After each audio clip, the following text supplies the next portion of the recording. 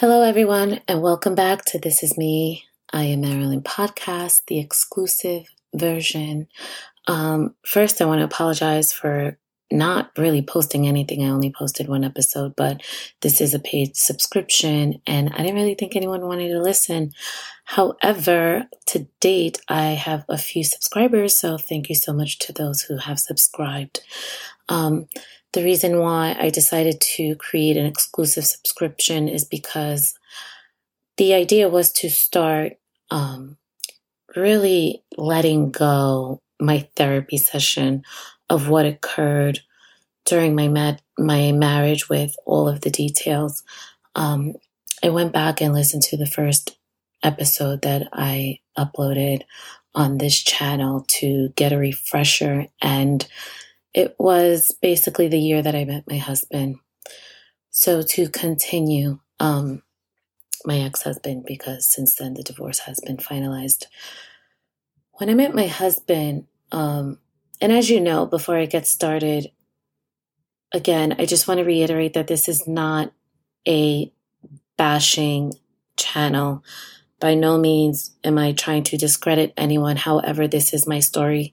This is what transpired in my life. And once I started putting my story out there and sharing it, it has helped so many women. And for me, I am an open book. I don't have a problem with sharing my life because social media is not perfect, what the images that people portray for it to be.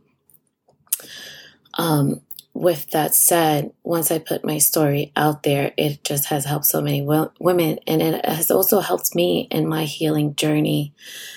So, to be continued. The year when I met my husband, my ex-husband, he was an attorney fresh out of law school, working at a boutique law firm. I have, at that time, had already been a paralegal for many, many years. So I was a little bit more experienced in the industry. And when I met him, he thought he was winning. He thought he was winning. And I am just like, what are you doing? You're a black leprechaun. Like, just speaking life into him, just seeing his potential. I essentially dusted him off, cleaned up his look, polished him, forced him, pushed him to seek bigger and better. And he did. He took my advice, and that's essentially what happened. He went on to bigger firms, making more money. And with that, it came with him feeling himself. And for me, and again, I just want to put a pin because I had lost my train of thought before. The reason why I started this, I am a narc survivor. A survivor of a narcissistic person. And before I got with my ex-husband, we used a narcissist, or the term narcissist, so much that it was almost saturated, that honestly, to be honest, I was very naive to it. And I did not know, nor was I aware that it was such a thing, or it is a thing. And there's different types of narcissists. There's such as people can be diagnosed with having narcissistic personality. And, if you listen to my main channel, recently I uploaded an episode where I do have a brother who has bipolar schizophrenic. So I'm fully familiar with the mental health, but I just did not know that this was just another form of it. And it is a disease that if you are not aware of it, you could just continue to live your life like this. And I think that my ex-husband is honestly in denial, because while I feel like he is a narcissist based off his environment, being raised by narcissistic family members. So in any event, after I polished him and pushed him to just do great, as I explained in the first episode, I then became a submissive wife, because I said, okay, you know what? I'm home. Let me take the role of being that wife for him, that supporter, what he needed. I made sure that when he got home from work, Food was done, kids were nice and polished, house was nice and clean. He didn't have to come home and stress for anything. And then this became my routine. And, you know,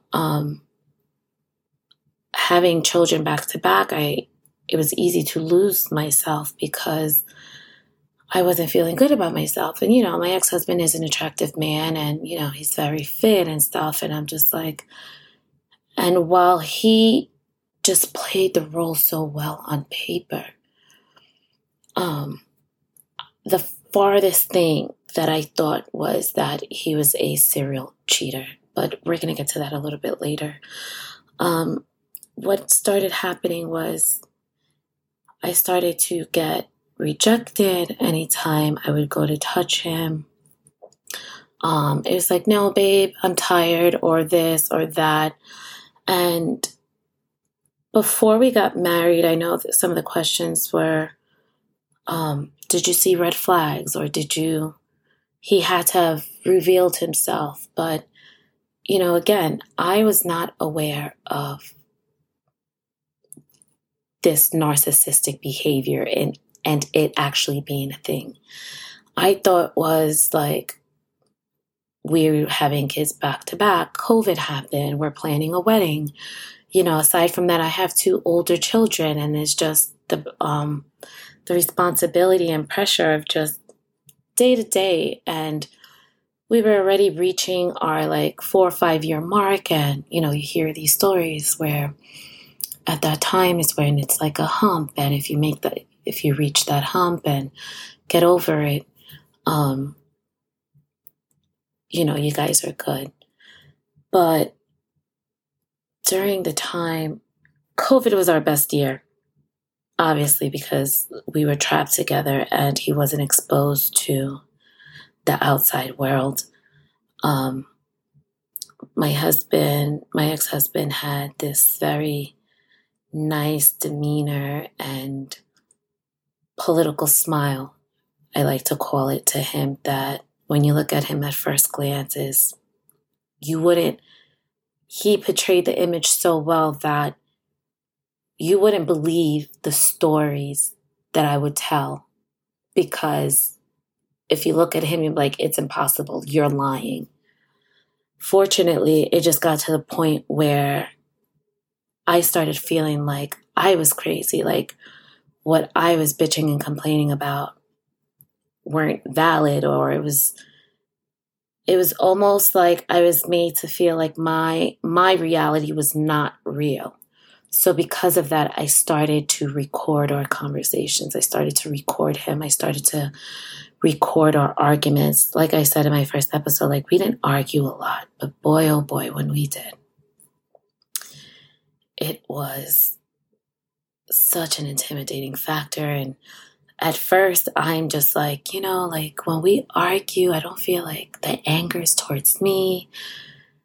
It's like you're fighting a demon inside. It's like a deep rooted. How about let's get counseling? Let's get therapy. And, you know, he's like, yeah, I would change. And he would change, but just enough to throw off the scent.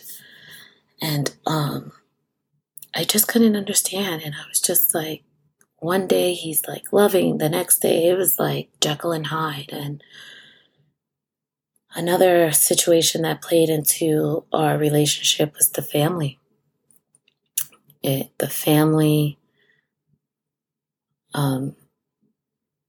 Family can have a lot of influence in your relationship if you're not protected of that and if you don't set your boundaries. So I just need a second, you guys, because this is very hard, because by me sharing this story, it is taking myself back there. I have reached a point where I can talk about it without crying. But just remembering all the little stuff. And when you're going through it, you know, I had filed for the divorce. And every time an incident happened, I would always email or text my attorney, and she documented every single thing.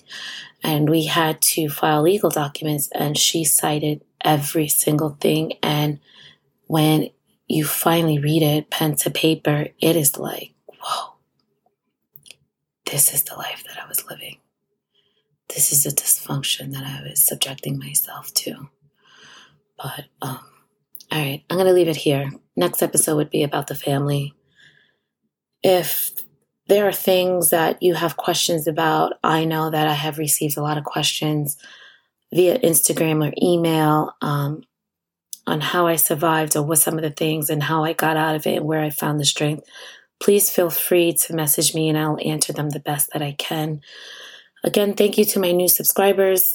I really appreciate the love and support more now than ever. I really, really need it. And you're not alone in this journey. Don't allow anyone to make you feel guilty for speaking up, for finding your voice. Surviving a narcissist is a true thing, and don't allow anyone to make you feel like you're playing victim, because we are a victim in this situation, and some get out of it and some don't. So fortunately, I got out of it. Thank you so much for tuning in. I am forever grateful and humble. As always, I will talk to you soon.